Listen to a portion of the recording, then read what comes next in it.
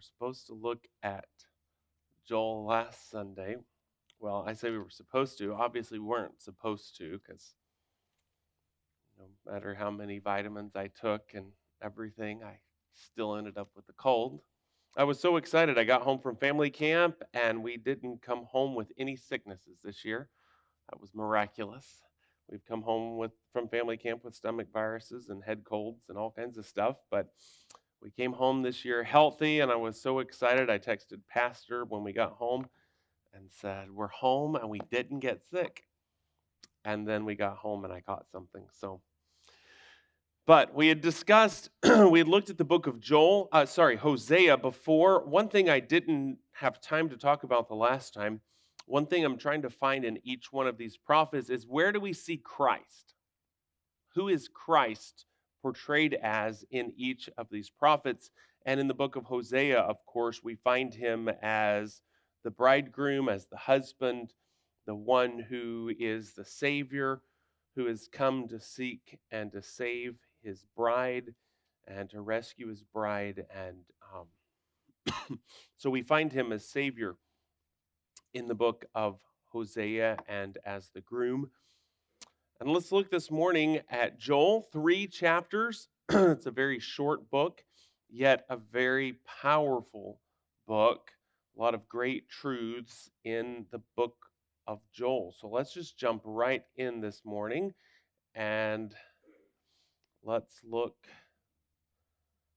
see if we can learn from the great prophet Joel. Call him the prophet of the plague. There was a plague that attacked the land of Judah, and God gives him a message in association with this plague that they face. First of all, the name Joel means Yahweh is God. It's, if you look at it's such a short name, but yet Yo or Joe, as we would pronounce it, is um, the beginning of Jehovah or Yahweh, and then, which is Lord, and then El, or the El at the end of his name. Some people pronounce his name Joel. El is for the name of God, the great, the high God. And so some define that you could say his name means Jehovah God, or Jehovah is God. The time period of the book of Joel is uncertain. Well, if we go back to the chart we looked at before when we were studying the writing of Hosea, um, notice Joel is not on this chart because we don't know exactly when he wrote. I think I've looked at different opinions. Some say he wrote here after the Babylonian captivity, but I think it was Jason Lowe Baxter that considered the arguments for him writing at the very end as very immature, um, and just very weak arguments. I think he was probably one of these earliest prophets, but we don't know exactly when it happened because he does not mention specifically any kings that were ruling at the time. He doesn't mention, and none of the books of the kings or anywhere else mentions the plague that he dealt with. So we don't really know exactly when Joel was prophesying. We're guessing probably one of the earliest of the writing prophets. The historical setting of his writing, as I've already mentioned, was a plague. It was a locust plague. Actually, probably two plagues. A lot of the things you read about Joel will talk about the plague as though there was one plague, and that's how I was first approaching it. But it kept being confusing to me because I kept seeing he's talking about a plague that's happened and he's talking about a plague that's going to happen. And I looked at the second plague as just simply 100% an analogy or an allegory of the day of the Lord, the end time judgment that is coming. But the more I've studied it, the more I really think he's talking about two different plagues. He's saying, we just had this plague and it was bad. You think this was bad? Something else bad is about to happen.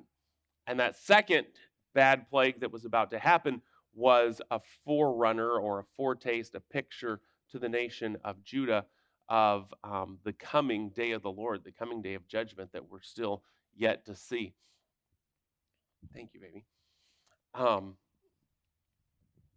I've done some reading lately about locust plagues, and what Joel describes in chapter 2, which some say is pretty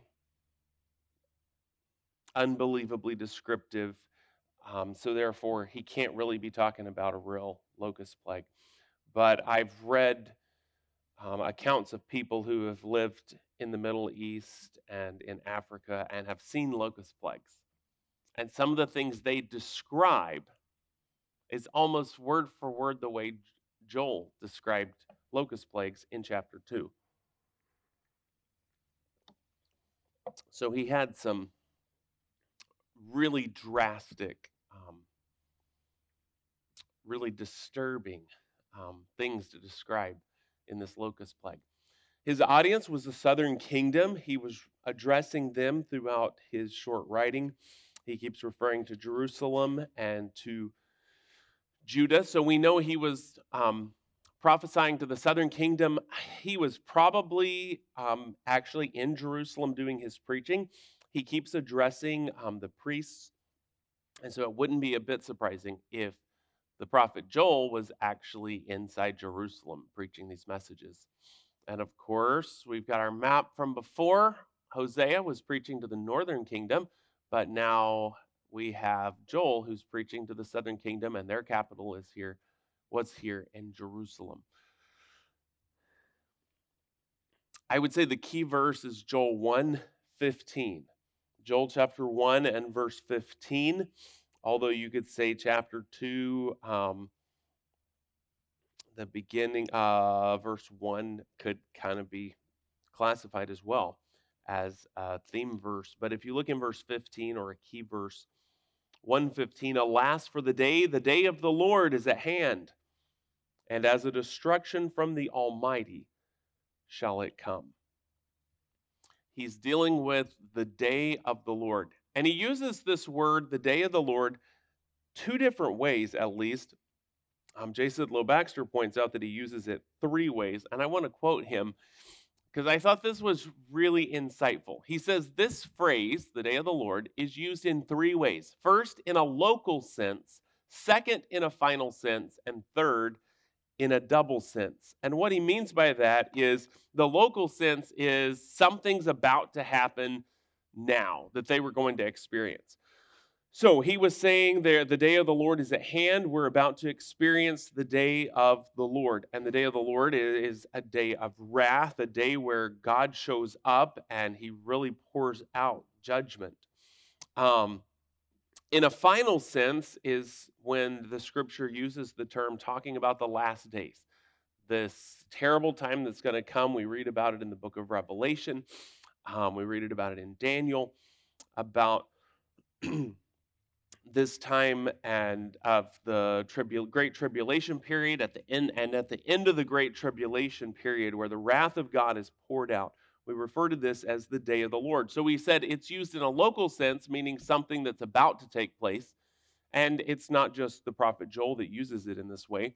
Secondly, the final sense, which is talking about the last days.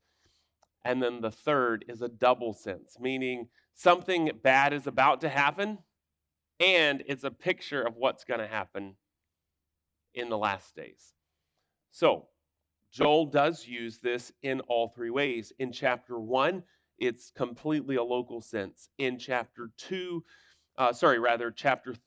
it's completely a final sense. And in chapter 2, whereas he is still talking about a literal plague that's about to happen, that literal plague is also a picture of what is going to happen in the last days. Baxter went on to say, the phrase must not always be interpreted as the end of the present age. And when I started studying Joel, I only was looking at it as the end of the present age. So I kept getting confused with some of the things Joel was saying. But when I started realizing as I was reading Joel, as I started realizing, wait, he's using this in more than one way. He said, but we must add that even where this expression does not look right on to the end of our own age, it is reserved to denote only the most extraordinary visitations of divine judgment. So if you see the word the day of the Lord in prophecy in Scripture, you know he's talking about something that's going to be intense. So, let's see. What's next? So we talked about Joel means Yahweh is God, Jehovah is God. Um, he's writing to the southern kingdom during in between two locust plagues. He's talking about the day of the Lord. And then where do we see Christ? Who is Christ? Let's look at a couple of verses. Chapter 2, if you look at chapter 2 and verse 32. He says, "And it shall come to pass that whosoever shall call on the name of the Lord shall be delivered." That word delivered, the Hebrew word, can be translated delivered. It can also be translated saved. And so in the scriptures, when in the New Testament, Paul says, "Whosoever shall call upon the name of the Lord shall be saved," he was quoting, it was a direct quote. It's just a different word in the translation here. "For in Mount Zion and in Jerusalem shall be deliverance, as the Lord hath said, and in the remnant whom the Lord shall call." So we see him as Savior here. Whoever calls on him will be saved. And then in chapter 3 and verse 16, it says, "The Lord also shall roar out of Zion and utter his voice from Jerusalem, and the heavens and the earth shall shake. But the Lord will be the hope of his people." So he is their hope here and the strength of the children of Israel. So he's the hope of his people, and I failed to put down that third one on the PowerPoint, but he's also the strength of the children of Israel. So when we look at end time prophecy, sometimes it can be dark, it can be heavy, it can be daunting, but if you're looking for the most important thing, which is who is Christ, it's really not that bad, because we see he's the hope of his people. And if I'm trusting in him, and Hosea has said, "Whoever calls on the name of the Lord shall be saved." Shall be saved from what? Well, we'll be saved from hell, of course. We'll be saved from our sin, of course, but we'll also be saved from the day of the Lord. I don't have to fear the judgment of God because I have been saved by the Lord Jesus Christ. And so I don't have to be fearful of end time prophecy or anything that's going to happen in the future, because the Lord is my hope. He's the hope of Israel, and I've called upon him. And as we'll see in a minute, when we understand what Joel is prophesying here, we realize this gives us as Gentiles hope, that he is our hope as well. We can trust in him because we've called on his name to be saved. So let's look at the outline of the book. It's a really simple outline. You know, some books of the Bible where the chapter divisions end up in our English Bibles, where the chapter divisions end up, it can be right in the middle of a thought from time to time. But in the book of Joel, we have very clear outline here, and it's divided by the chapters for the most part. Let's look here, chapter 1, and most of chapter 2 is covered under point number 1. It's a historical judgment, a literal judgment that took place that Joel is dealing with. Let's look at a few of these verses. Let's just begin at verse number 1. "The word of the Lord that came to Joel, the son of Pethuel." And so this is all we know about him personally, is that he was Pethuel's son. We don't know who Pethuel was or where he was from or anything, but that's what we know about him. "Hear this, ye old men, and give ear, all ye inhabitants of the land." Now, look at, as he's starting out, look at the different groups he's addressing. Number 1, the old men. Secondly, all the inhabitants of the land. So he's covered everybody here. Everybody listen up. Everybody pay attention. "Hath this been in your days, or even in the days of your fathers?" Have you ever seen anything like what we're talking about here? "Tell ye your children of it, and let your children tell their children, and their children another generation.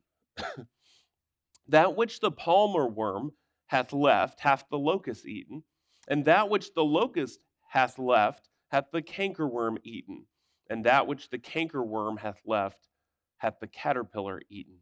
Now, if I understand this correctly, these are basically 4 different stages of the life of a caterpillar. Not caterpillar, sorry. Wow, where did that come from? Of a locust. And so you have the locust hatching out. He begins to walk, and he begins to eat, and then he begins to leap, and then he begins to fly as he gets older. And and so he's giving us 4 different stages of the locust, and what one doesn't eat, the older ones eat. And what those don't eat, the older ones eat. And what those don't eat, the older ones eat. And so obviously the older they get, or the more highly developed they get, the higher they can fly. They can get up into the tops of the trees now and just cause massive destruction. Verse number 5, he says, "Awake, ye drunkards, and weep, and howl, all ye drinkers of wine, because of the new wine, for it is cut off from your mouth." So now he addresses the drunkards. He said, now you have a reason to mourn because they've destroyed all of the crops, all of the vineyard. And so we're not going to have any more wine. "For a nation is come up upon my land, strong and without number, whose teeth are the teeth of a lion, and he hath the teeth of a great lion. He hath laid my vine waste, and barked my fig tree," so the fig tree is destroyed. "He hath made it clean bare, and cast it away. The branches thereof are made white. Lament like a virgin girded with sackcloth for the husband of her youth. The meat offering and the drink offering is cut off from the house of the Lord." So he says the drunk should be upset because they're not going to have any liquor anymore. He said, but in the house of the Lord, the priest should be upset because we're not going to have offerings to bring before the Lord anymore. He said, the priests, the Lord's ministers, mourn. The field is wasted, the land mourneth, the corn is wasted, the new wine is dried up, the oil languisheth. So there goes the olive crops. "Be ye ashamed, O ye husbandmen, howl, O ye vine dressers, for the wheat and for the barley, because the harvest of the field is perished. The vine is dried up, and the fig tree languisheth, the pomegranate tree, the palm tree also, and the apple tree. Even all the trees of the field are withered, because joy is withered away from the sons of men. Gird yourselves and lament, ye priests. Howl, ye ministers of the altar. Come, lie all night in sackcloth, ye ministers of God, for the meat offering, the drink offering is withholden from the house of your God. Sanctify ye a fast. Wow, I said just the opposite.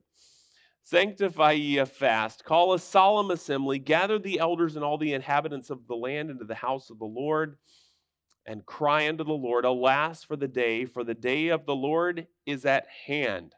So he's calling for a fast because there is repentance needed in the nation of Judah. He's calling for them to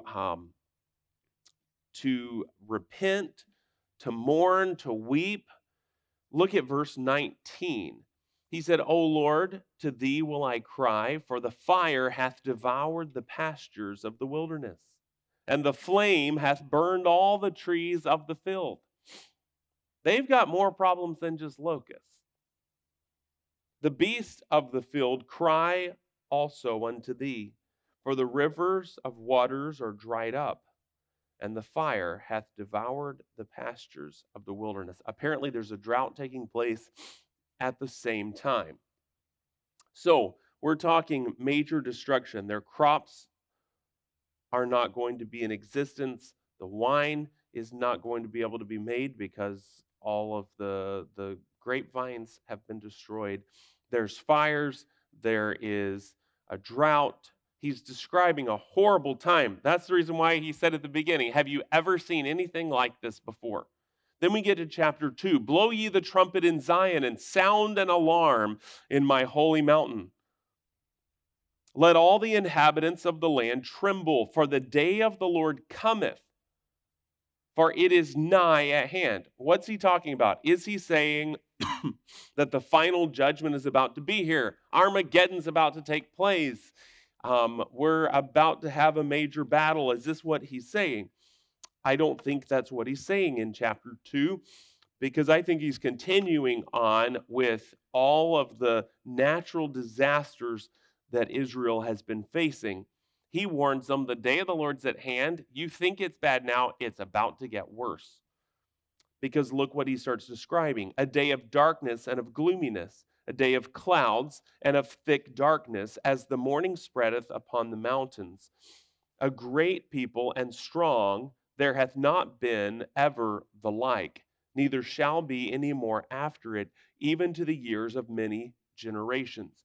Now, some say he's describing here the nations from the north that come down, as Russia will come down to invade Israel one day and will surround Israel. It's very, I don't think it's far-fetched to say that that is what this is a picture of.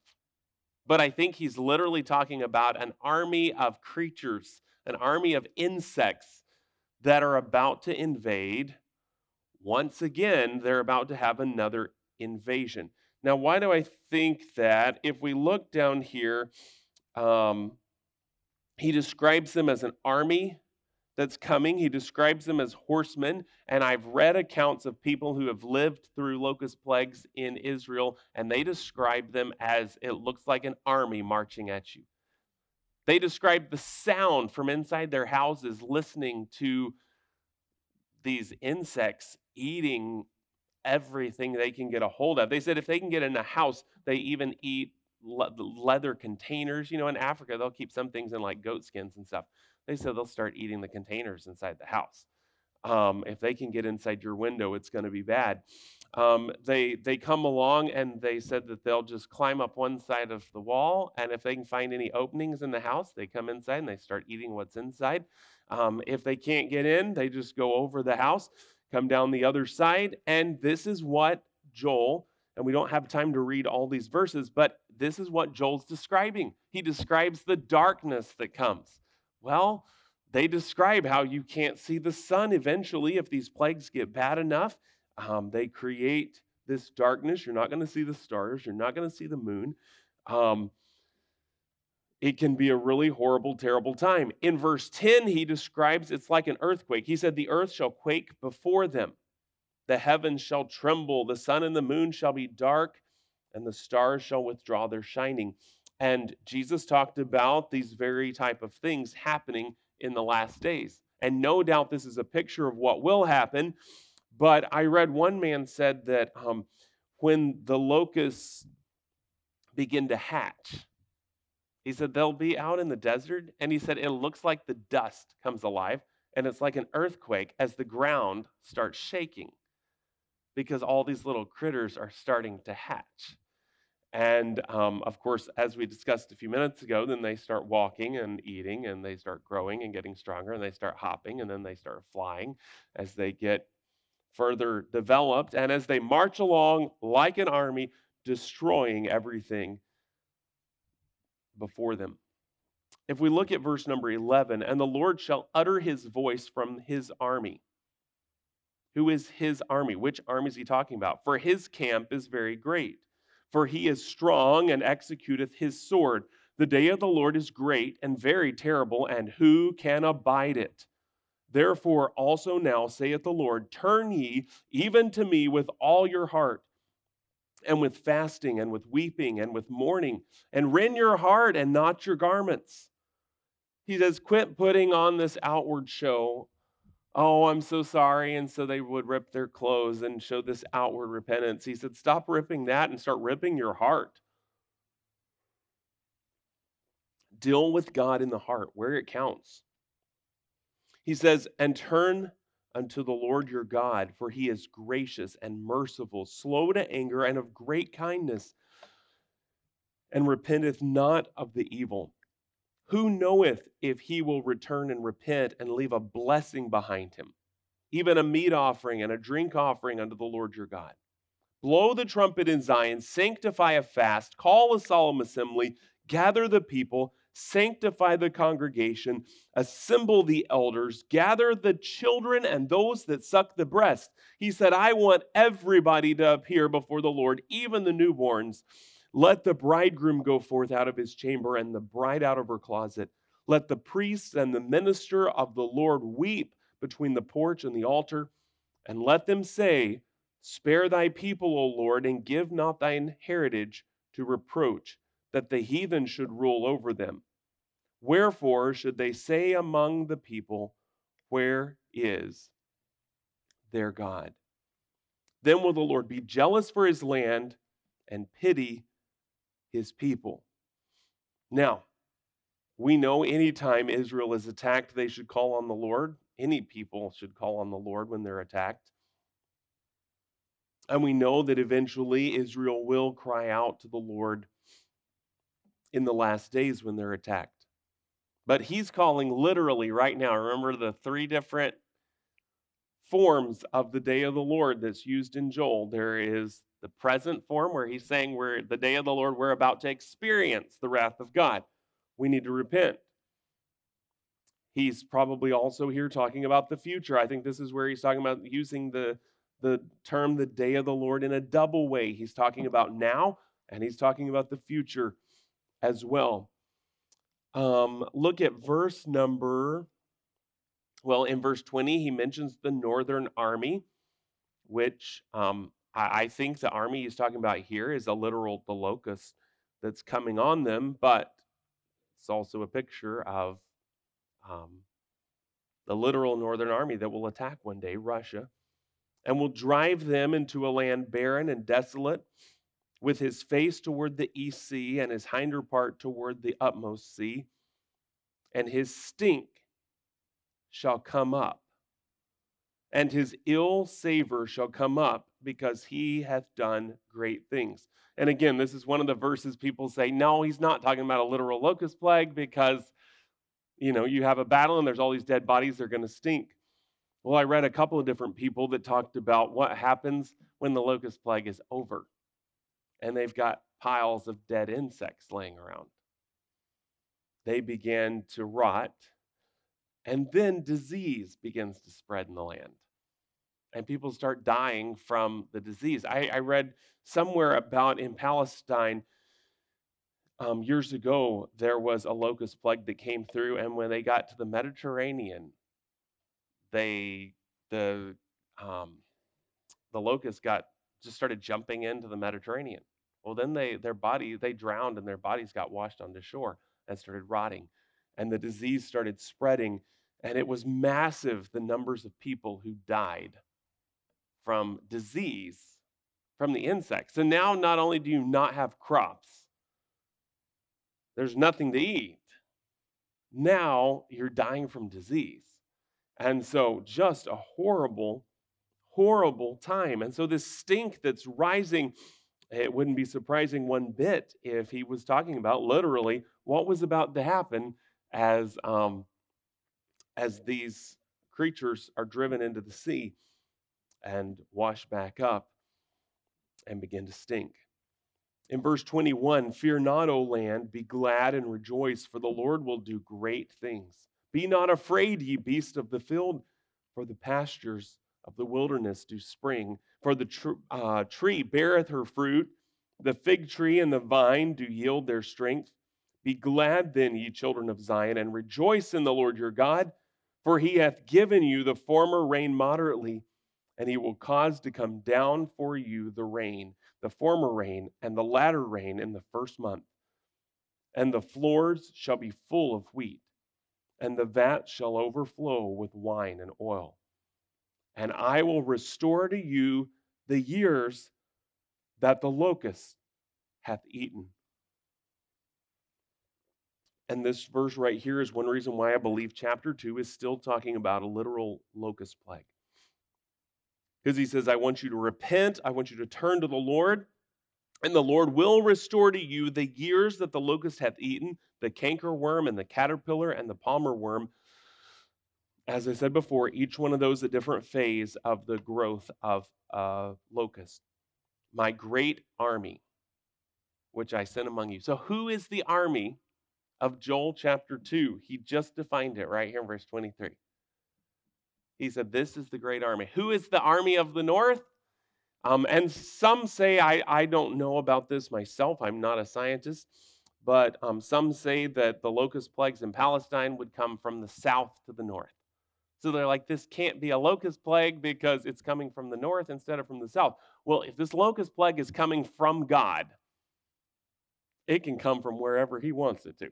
So, just the fact that this is a second locust plague in a row, there's fires, there's drought, all of these things happening, and he's about to tell us about the final judgment, the day of the Lord at the end of the tribulation period, then why in the world would I doubt that locusts could come from the north? But regardless, they're definitely a picture. This is double language here. He's talking about literal locusts, but it's also a picture of the judgment of God that's going to come in the future. Now, he's going to restore to them, but then he starts talking completely prophetically of the church age. Let's look down at verse number 28. Verse number 28, and it shall come to pass afterward that I will pour out my spirit upon all flesh. This is something he was going to do in the latter days. He was going to pour out his spirit upon all flesh, and your sons and your daughters, I think that's interesting that he specifies your daughters as well, shall prophesy. Your old men shall dream dreams, your young men shall see visions. And also upon the servants and upon the handmaids, in those days will I pour out my spirit.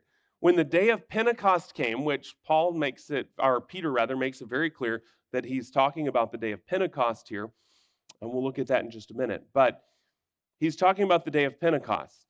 And in the book of Acts, it's very clear who the Holy Ghost came on. In fact, if you read chapter 1, not just chapter 2, but if you read chapter 1, there's this verse I've always thought was interesting. It's just stuck in here, and it's always stuck out to me.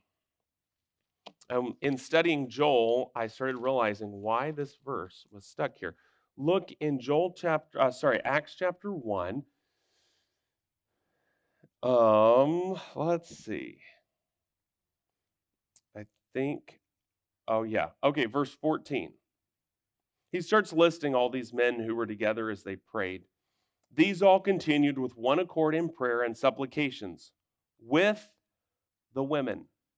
And I always thought that was interesting. Why would he have to specify that? With the women and Mary, the mother of Jesus, and with his brethren. And in those days, Peter stood up in the midst of them. Well, why does it specify the women were present? Well, Joel had said that I'm going to pour out on your sons and your daughters the Spirit of the Lord. The men and the women were going to receive the gift of the Holy Spirit. They were all going to prophesy. Well, what's he talking about there? The day of Pentecost, everybody in the upper room went out and started preaching the gospel. Everybody went out witnessing. It wasn't just the men that went out witnessing that day. The women went out sharing the gospel as well. Because the Holy Spirit had filled them, and now they go out. To what purpose? What is he talking about here? He's not talking about the local church gatherings. He's not talking about teaching in the church. That's not what he's talking about. If you read the book of Acts, what did they do? Peter goes out and preaches the great message that we have recorded. But everybody was going out and giving the gospel. The men and the women. And so he's describing here how it's going to take place. The Holy Spirit is going to be poured out. Verse number 30, and I will show wonders in the heavens and in the earth, blood and fire and pillars of smoke. The sun shall be turned into darkness and the moon into blood before the great and terrible day of the Lord come. This used to be confusing to me. I would think, well, he can't be talking about the day of Pentecost because all this the weird stuff didn't happen at the day of Pentecost. All those signs in the heaven, that didn't happen at the day of Pentecost?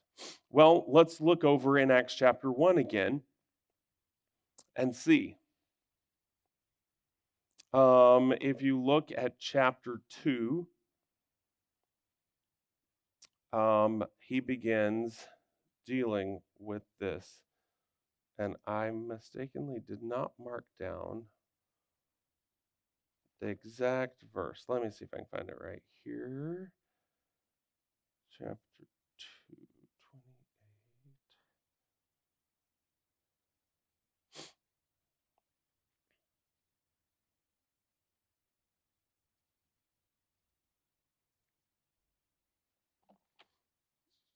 Okay, let's see. Okay, here we go. Verse 16. But this is that which was spoken. What's happening right now? Why do you think this is all a crazy experience that's going on today? As the Holy Spirit had been poured out and they went out and they started preaching. He said, "But this is that which was which was spoken by the prophet Joel. And it shall come to pass in the last days, saith God, I will pour out my spirit upon all flesh, and your sons and your daughters shall prophesy, and your young men shall see visions, and your old men shall dream dreams. And on my servants and on my handmaids will I pour out in those days of my spirit, and they shall prophesy. And I will show wonders in heaven above and signs in earth beneath, blood and fire and vapor of smoke. The sun shall be turned into darkness, the moon into blood, before the great and notable day of the Lord come. And it shall come to pass that whosoever shall call on the name of the Lord shall be saved. Ye men of Israel, hear these words. Jesus of Nazareth." And he continues on preaching. So he says, this day is this fulfilled. Well, what part is fulfilled? The sun didn't change that day. The moon didn't change that day. What's he talking about? I think what Joel is prophesying here is he's showing us what is going to mark the church age. What is going to mark the time where the Holy Spirit is poured out on his people? It's going to be marked by the day of Pentecost at the beginning. And when the sun and the moon start changing and there's signs in heaven, you know the day of the Lord has come. The day of the church age is over. Trouble has come because the age has changed. We have hit a new period. So Joel is marking out for us in these verses at the end of chapter 2. He's marking out for us the church age. It's marked by what at the beginning? The day of Pentecost, the Holy Spirit coming. What's it marked out off at the end? Well, he's talking about the great tribulation period and the day of the Lord, the wrath of God at the end of the age. What happens during that time? What happens during the church age? Verse 32 describes, and it shall come to pass that whosoever shall call on the name of the Lord shall be delivered or shall be saved. Now, when is the day of deliverance? When is the day of salvation? The day of salvation is today. The church age is when we have the opportunity to go out and preach the gospel. This is the age in which we prepare men for the coming judgment of God. To warn people the wrath of God is coming, the judgment of God is coming on this earth.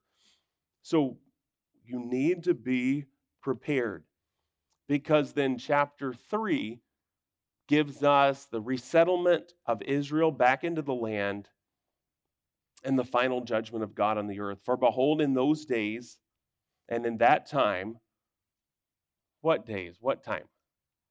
The end of the church age.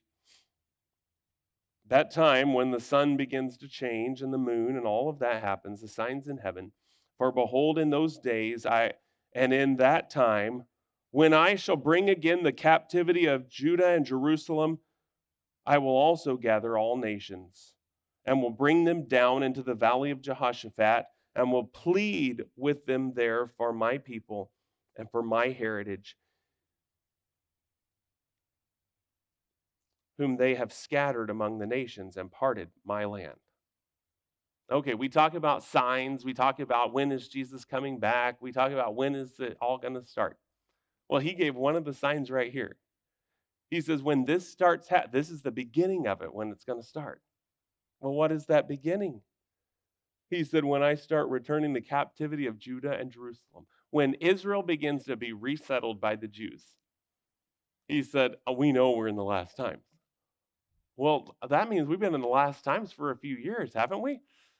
I mean, I remember Joseph Scriven, who wrote "It Is Well with My Soul" after his daughters had all been drowned, and he lost so much of his wealth in the Great Chicago Fire, and his little boy died of disease. The media crucified him. In fact, if you look at some records, and some even his church music historians will say he went insane. Even the news reported it. I'm sorry, even back then, if you believe the news media, you got a few screws loose. Because I've read some of those news articles about Joseph Scriven. He went insane. Why did he go in? What were the signs of him going insane? He wanted to move to Israel and help them establish an American community in Jerusalem. Why? Only an insane person would want to do that. And so they said he was insane because he became a missionary to Israel. So, what was Joseph Scriven's insanity? Well, his church wouldn't even let him come to the church anymore. They talked bad about him so much because they said God must be judging him because all these bad things wouldn't happen to a good person. He's done some terrible secret sin, and his church shunned him, and the media crucified him, and he moved to Israel. And anyway, that was a long time ago. That was during D.L. Moody's ministry. Israel began to be resettled. So we know we're at the end of the age. And if you keep studying this, and I challenge you to go home, read the book of Joel this week. He describes what's going to happen. He describes this terrible day that there's going to be this utter destruction of these nations that rise up against God. In verse 15, he talks about literally the sun and the moon shall be darkened, the stars will withdraw their shining. Verse 16, the Lord also shall roar out of Zion. What an awesome time. God is going to show up. He is going to deliver his people. Verse 17, so shall ye know that I am the Lord your God, dwelling in Zion. Isn't that something? The name Joel means the Lord is God. That's the reason why God called the prophet Joel to preach this message. His very name proclaimed the message. He said, you're going to know in that day, in the last day, when God shows up and he fights for his people and destroys this nation from the north. He destroys the nation of Russia and the other nations as they've joined together to come against Israel. He said, you'll know that I am God. Then shall Jerusalem be holy, and there shall no strangers pass through her anymore. And it shall come to pass in that day that the mountains shall drop down new wine, and the hills shall flow with milk, and the rivers of Judah shall flow with waters, and a fountain shall come forth of the house of the Lord. He said, we're going through drought right now. It's bad right now. We're going through a drought, but one day the Lord's going to come and he's going to fight for his people, and there's going to come a river out of the house of the Lord and shall water the valley of Shittim. Egypt shall be a desolation, and Edom shall be a desolate wilderness for the violence against the children of Judah, because they have shed innocent blood in their land. But Judah shall dwell forever, and Jerusalem from generation to generation. For I will cleanse their blood that I have not cleansed, for the Lord dwelleth in Zion. So don't fall into that crowd that believes that God is through with Israel, because he's not. He's already started resettling them. The day of the Lord is coming. The Lord will fight for Israel. He will establish them permanently. What an awesome day that will be. So, we live in the church age. We live in the day in which the Holy Spirit has been poured out. The Holy Spirit indwells us as believers. So what's our responsibility? Is to prepare people for the day of the Lord. G. Campbell Morgan, in writing about the minor prophets, he said, it is for us to declare that the day of the Lord must come, but that we are living in the dispensation of the poured out Spirit. We must urge men to call on the name of Jehovah, for only thus may they be saved from the perils, the judgments of his coming day. So let's be about what we have seen from the message of Joel here, of warning people that God's judgment is coming, and the Lord Jesus Christ is the only way that they'll be saved from that. Dear Heavenly Father, we thank you for this message from the great prophet Joel. Lord, such a simple message. Lord, a man that we know nothing about, yet we know this man, just in his very name, portrayed for us the message of the book: Jehovah is God. And Lord, we thank you that we live in the church age. We live in this opportunity that we have the Holy Spirit indwelling us and the opportunity to share the gospel. Lord, pray that you would help us to be about this most important mission. Lord, that we would all be bold witnesses of the gospel this week. And Lord, that you would help us to realize how close we are to the day of the Lord, and that we would be prepared, and we would help others be prepared to meet your coming. In Christ's name we pray. Amen.